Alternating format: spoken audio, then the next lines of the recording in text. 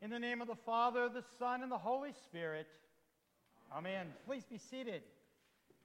Well, good morning. Welcome to the cathedral. It looks like we've frozen a few people out this morning.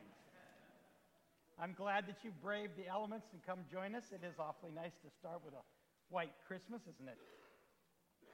Well, I don't know about you, but sometimes it seems to me like, just nobody cares.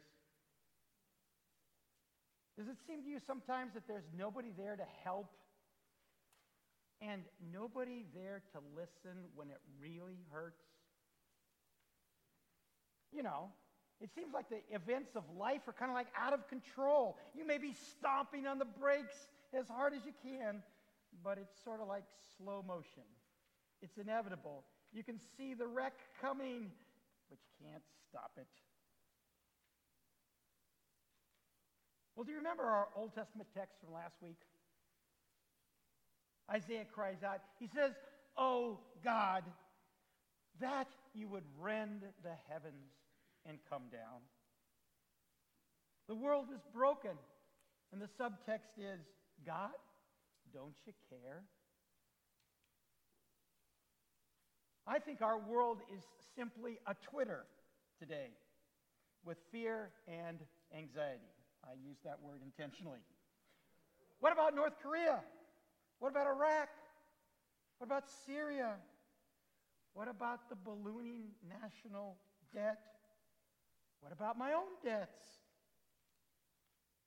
What about my job security, or insecurity, perhaps is more like it? Does anybody care? And even if they do, are they sufficiently powerful enough to do anything about it, to make a difference in that impending car wreck that I can see coming ahead? Well, I invite you then to hear these words for Advent 2.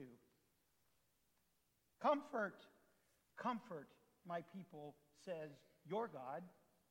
Speak tenderly to Jerusalem and cry to her that her warfare is ended, that her iniquity is pardoned, that she has received from the Lord's hand double for her sins. Let me invite you to please turn with me once again to our Old Testament lesson, Isaiah chapter 40, verse 1, page 599.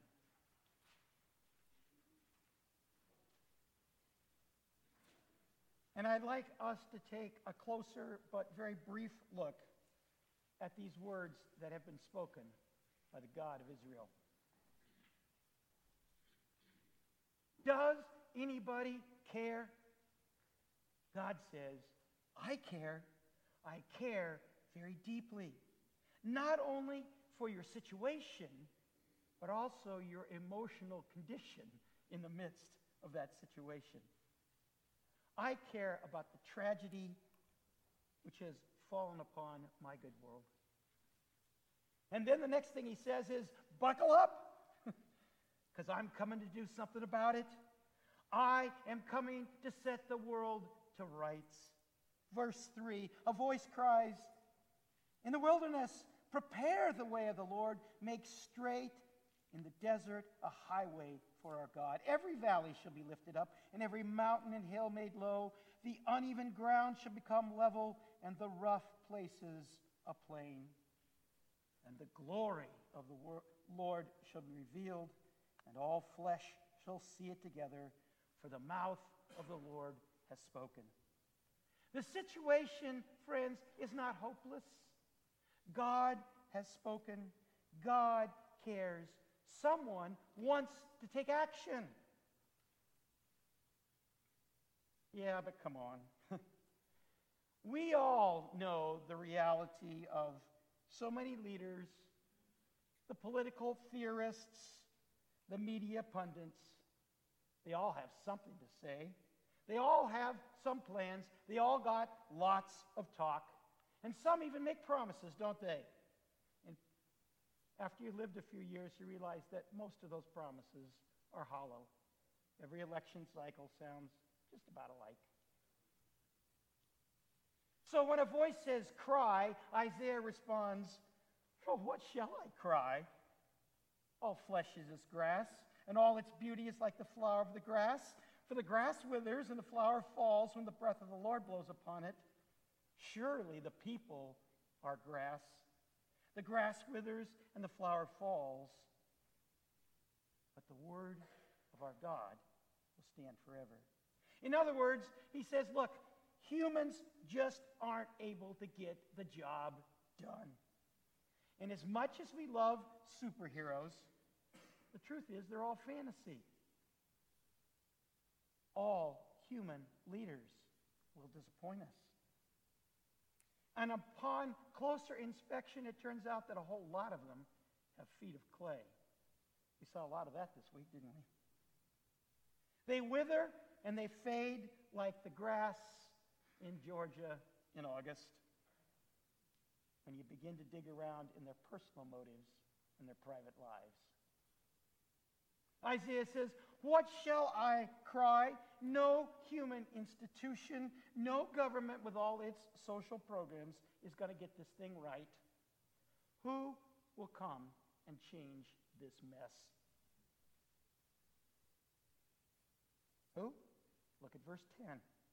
Behold, the Lord God comes with might. His arm rules for him. Behold, his reward is with him, and his recompense is before him. That's a lovely religious thought, maybe even emotionally encouraging. It might even offer comfort for your soul. Look what he says in verse 11. He will tend his flock like a shepherd. He will gather the lambs in his arms. He will carry them in his bosom and gently lead those that are with young. Doesn't that comfort you this morning, believer? Maybe. Maybe. But who's going to guarantee that it'll turn out that way? Nobody we have ever seen has kept all their promises. Many change their mind. The few that are inclined to keep their promises, often they simply can't. It's just not within the human capacity to do so. Who is this who makes this promise to us? It is no one less than the Lord God himself. Look at verse 12. He is the God who has measured the waters. The entire Atlantic and Pacific Oceans fit in the palm of his hand. And he's marked off the heavens between his thumb and his little finger. This God takes giant Mount Everest and K2 and Pikes Peak, and he puts all of them in a little tiny garden pot, and he puts it on his windowsill. The power of the mightiest empires, Babylon, Rome, Great Britain, and yes, the United States of America, to him, just like a drop in one of those Home Depot buckets. When he thinks of all the strength of all the armies, when he thinks of all the wealth of the GNP of every nation that has ever exists, he puts them on the balance and he goes, he doesn't go, just, and he blows them off like a speck. They aren't even big dust. It says they're just fine dust. And compared to his purposes.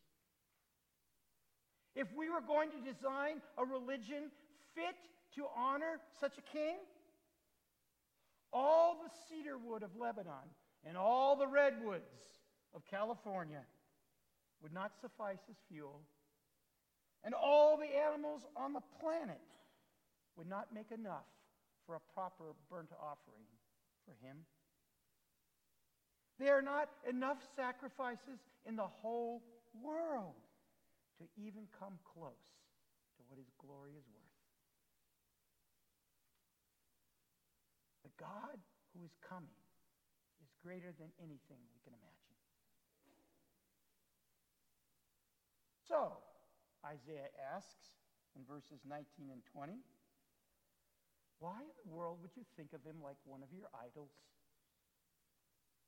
Really, he says, you've got to be kidding me. Is that the God you imagine that's coming? Some strange version of the Tin Man? Okay, yeah, we laugh. But why don't we contextualize this just a little, shall we?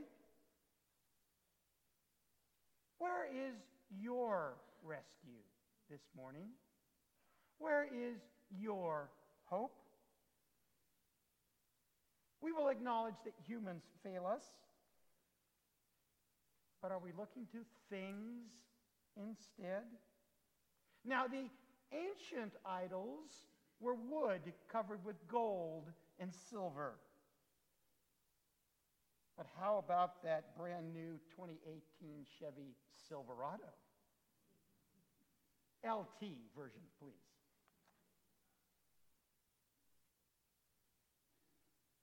God says in verse 25, to whom will you compare me? That I should be like him. Lift up your eyes on high and see the stars. Who created these? Who brings out their host by number, calling them by name, by the greatness of his might? Because he is strong in power and not a single one is missing.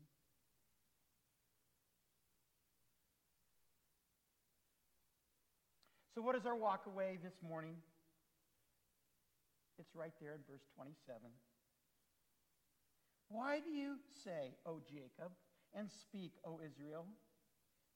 My way is hidden from the Lord, and my right is disregarded by my God. He doesn't know what's going on. He doesn't care. I'm all alone. Have you not known? Have you not heard? The Lord is the everlasting God, the creator of the ends of the earth. He does not grow faint or weary. His understanding is unsearchable. Here is the good news for Advent. God can and God surely will accomplish the rescue of the world. There is nothing too hard for him. Are you frustrated this morning at the condition of our nation? Does the state of the world bother you? Are you worried and fretting about the nightly news and the latest tweet from President Trump? God is both willing and able to set all things to rights. The day is coming.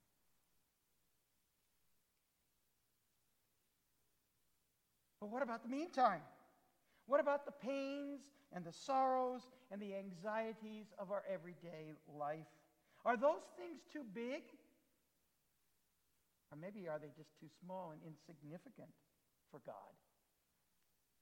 Isaiah says to you and to me this morning, comfort, be comforted. God has got a grip. From the tiniest cell in your body to the vast galaxies whirling through space at light speed, God has everything moving exactly as he has ordained it. It is happening exactly as he has allowed it to be. Friends, here is your promise, and here is your hope. Verse 31, but they who wait for the Lord shall renew their strength.